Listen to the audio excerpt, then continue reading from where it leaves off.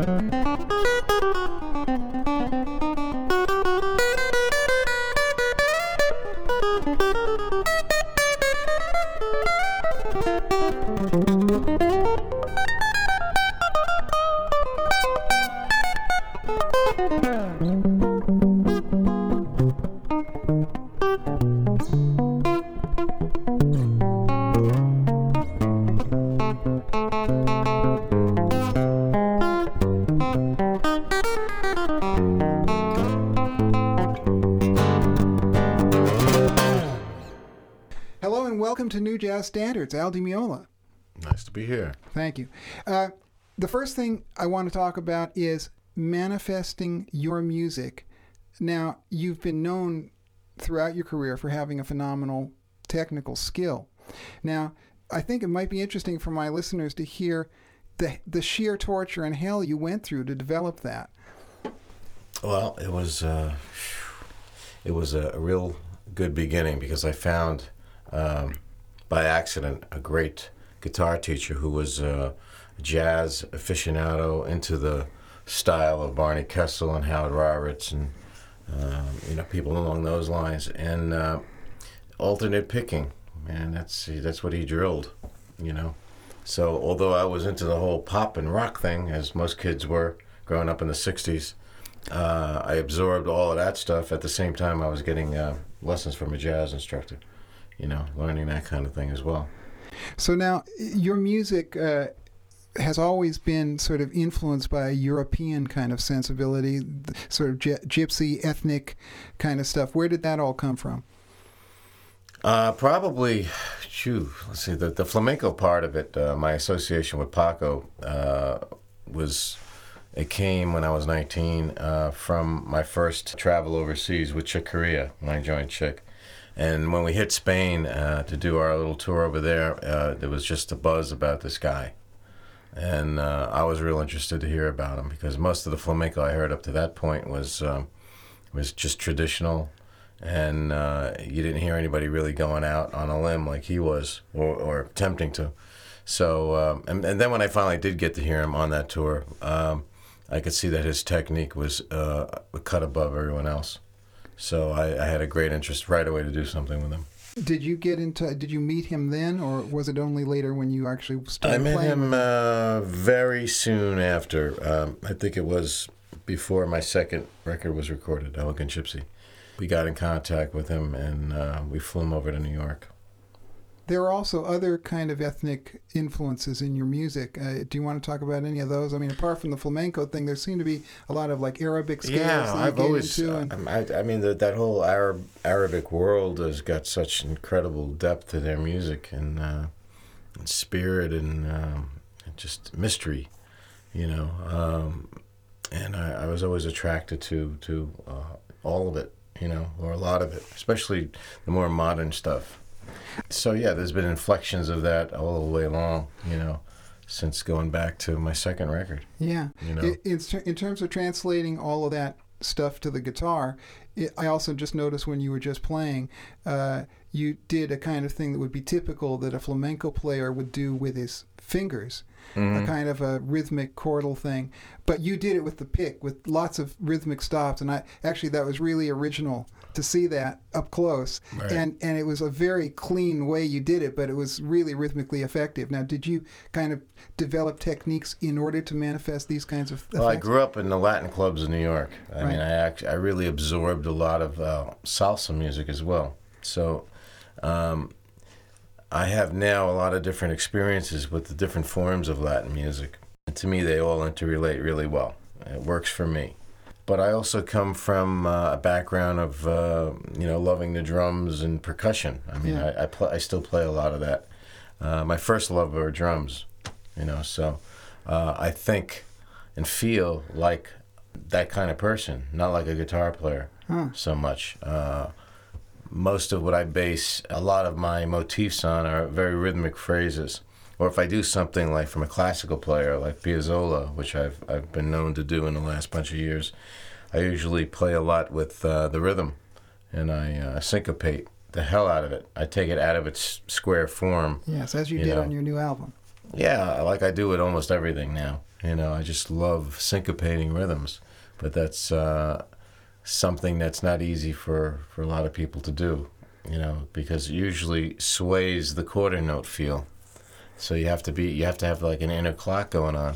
Yeah, in order to do that successfully. Again, it seems to me that you've got this thing of being able to use your analytical mind to manifest these things which are of the heart, of course. Mm-hmm. And that's why I asked you how you sort of approached. You must have thought at some point, okay, I want to get this flamenco thing, but I'm using a pick. So how am I going to do that? And I was interested in your thought process in doing something like that. Yeah, I mean, it's not exactly Raschiato, or the ability to do exactly what they do. But I'm not trying to do what they're doing either, because they're so deep-rooted, in tradition. You would almost have to be born there to really get it. Yeah. Yeah. But I think I got some of the essence of the feeling of that, but it's like you can't really put your finger on it. Is it flamenco influence? Is it salsa? Yeah. Is it it's just, for me, it's all of the influences of Latin music, except for maybe tango, which is a Latin form of music. And in tango, you don't have so much of that kind of rhythm as you do in Brazilian or salsa, which Caribbean-oriented music, right, or flamenco. But what I like about tango is different than what I like about those other kinds of music, and all those worlds to me just, feel very at home, Let's talk briefly about something else, because another thing that obviously you enjoy a lot is playing with different sounds and developing different sounds, not only with the guitar synth, but also on standard guitars, but right, developing different sounds with different ways of picking, different, actual guitar playing techniques. Now, first of all, how did you go about thinking about developing different electric sounds and acoustic sounds?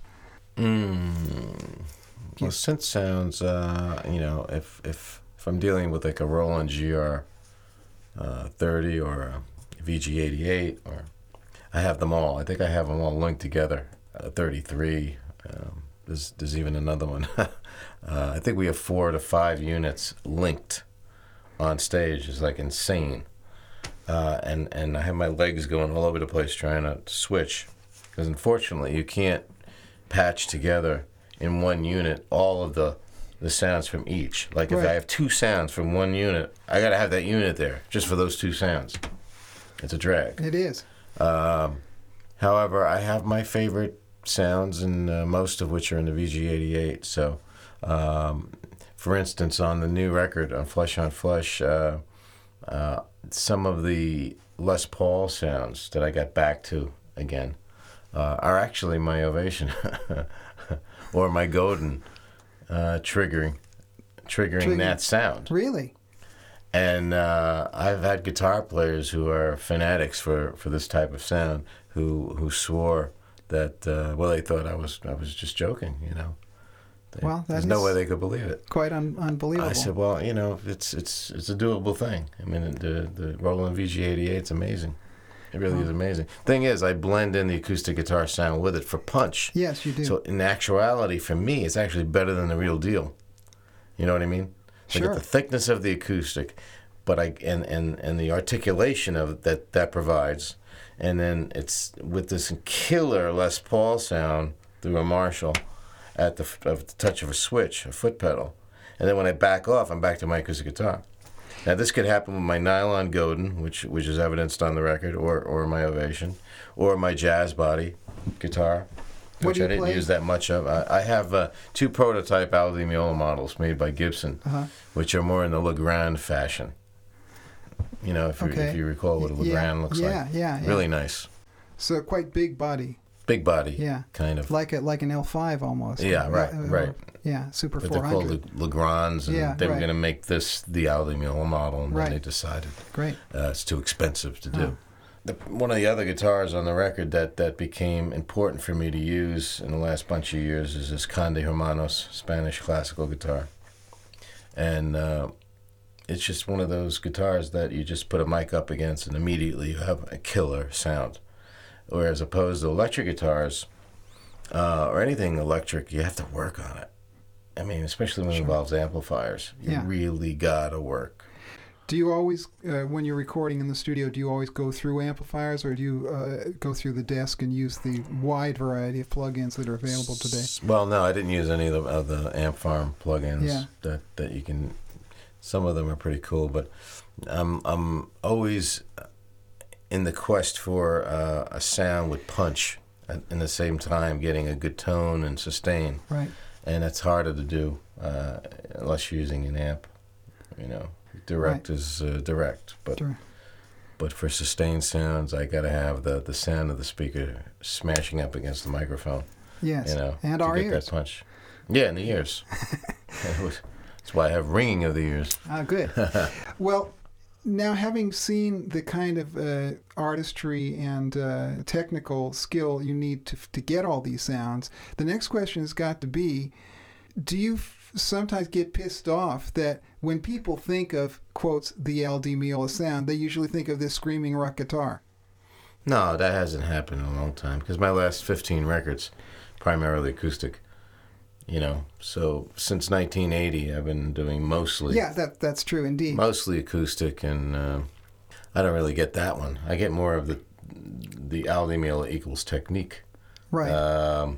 Well, what I've been trying to do in talking to you, and I think you've explained it really well, is that the technique is in the service of something really musical, and that you're using, I mean, as musicians, we all have to figure out how to play what we feel, you know, what we want to. And if you hear it in your head and you can't play it, exactly. Is your excuse going to be, well, you know, I can say more with 2 notes than my ass? Yeah, exactly. You know? Sure.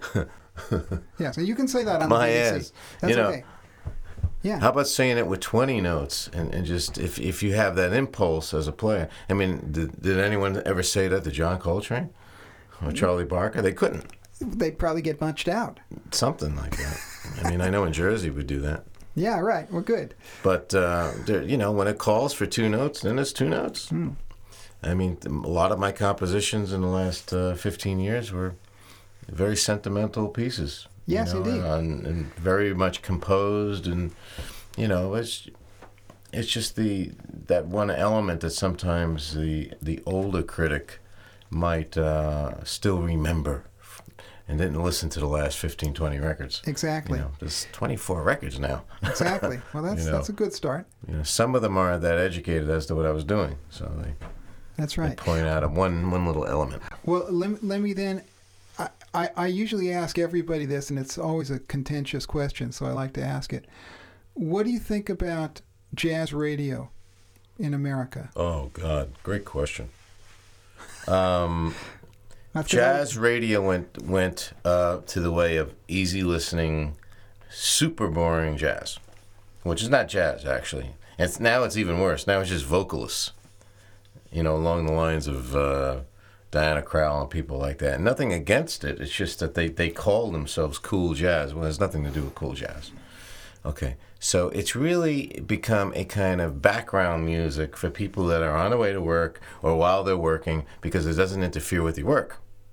You see, so it's great for advertisers. Advertisers can get their product displayed all day because the listener doesn't have the need to turn off the radio to distract them from their work. So it's a good thing for business. And that's where jazz radio went, or so-called jazz radio. And then you have the other extreme, which is like the public kind of stations that are very little listened to and play the straight-ahead jazz or old blues. And you have very little in the way of listener response because there's not that many people that listen to it.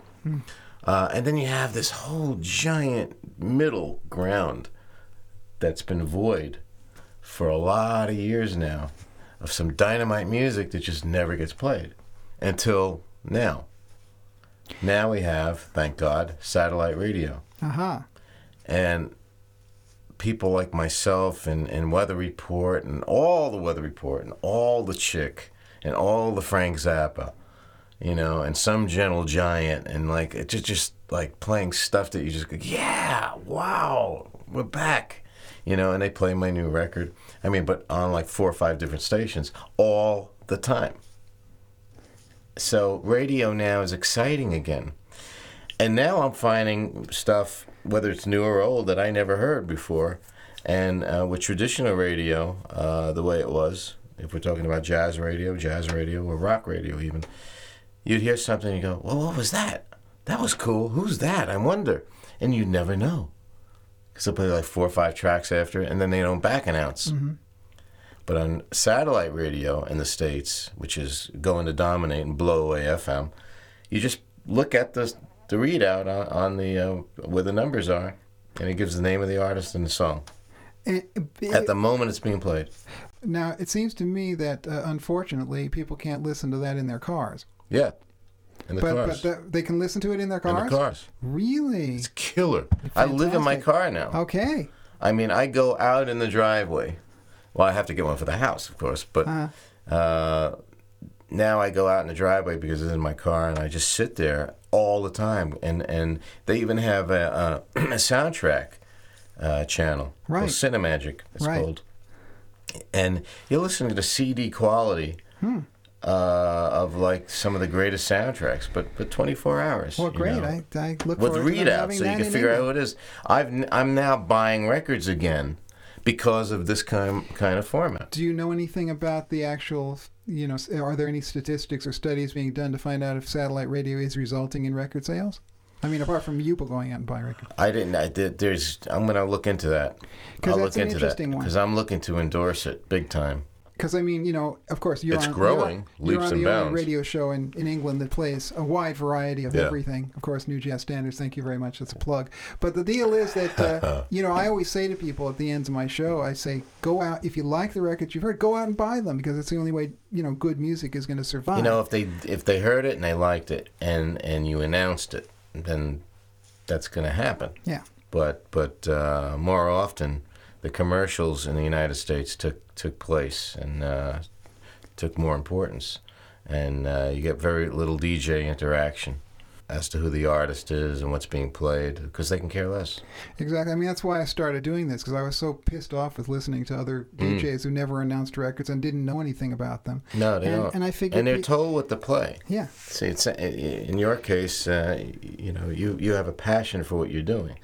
In the States, it's gotten where it's just consulting firms telling the station owners what the DJs must play, Yes. and they're all frustrated. They don't want to play that stuff, But they do. They have to Yeah. because it's a job. But and now XM radio is like FM was in the beginning, only better. Yeah. Yeah. I mean, it's true, because when I interviewed Bob James here, he said the same thing. He said, look, on my albums, I can only put 1 or 2 tracks on my records that I actually sort of enjoy, that are my creative kind of things, and the rest of it I have to adhere to what broadcast architecture tells me I have to do to get on the radio. That's like poison to my ears. It is, and it's terrible to hear. A great artist like that would I have will never do that. Yeah. I don't ever want to have to do that on these type of records that I make. Well, luckily now you're with Telarc, who are a nice company, and they let you record nice records. Right. Good. And all you people in Radioland should go out and buy them right away. Right away. Al Di Meola, thank Flesh you on very flesh. much. Flesh on flesh. Let's press the flesh and say thank you and good night. Thanks a lot. Okay. I enjoyed it. Good morning, good evening. All right, so I got to run. Okay, let's go. You got to get to your next appointment, and I've got to go have my nose buffed. Well, he may be gone, but we've got something we recorded earlier. Yes, it's Al Di Meola playing his marvelous guitar, and he's going to play for us live in the studio his wonderful piece, Rhapsody.